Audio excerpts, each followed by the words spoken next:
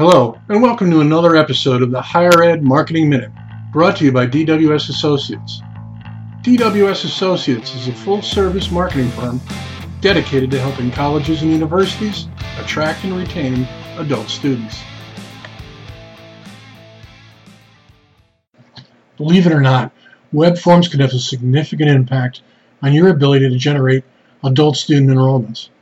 And the greatest challenge is that many schools look at web forms as an afterthought, creating one for the entire website that's supposed to serve many different wants, needs, and situations.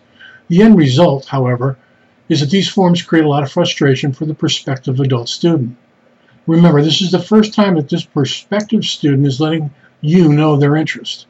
They're not walking into your department's offices to pick up materials themselves for a reason. Same thing for not picking up the phone and calling.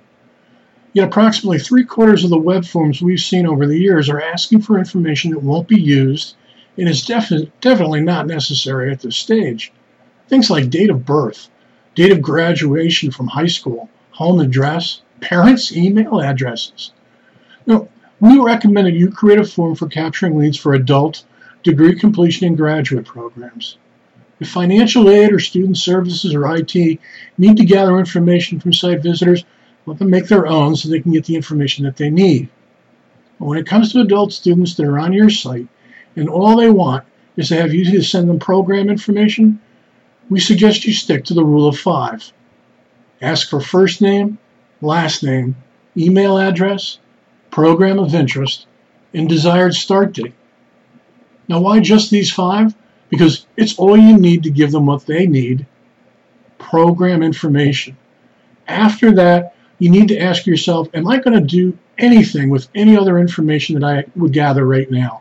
And if the answer is no, then you've got your form completed.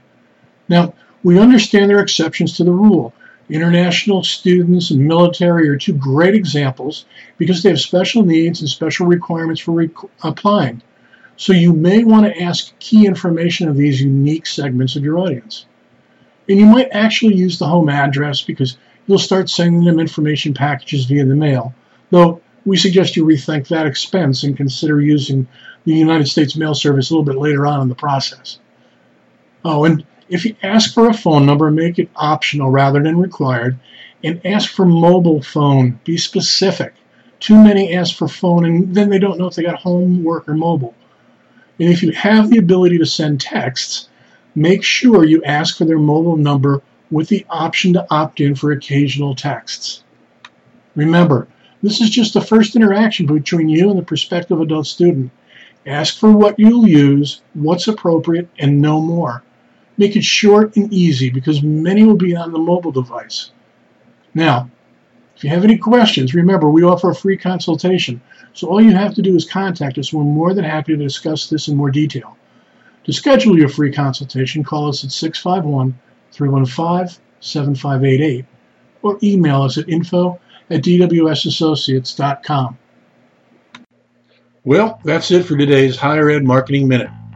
Join us every week for the latest tips, insights, and best practices for increasing your adult student enrollments. Brought to you by the professionals at DWS Associates. To learn more about increasing adult student enrollments, visit dwsassociates.com/higher ed.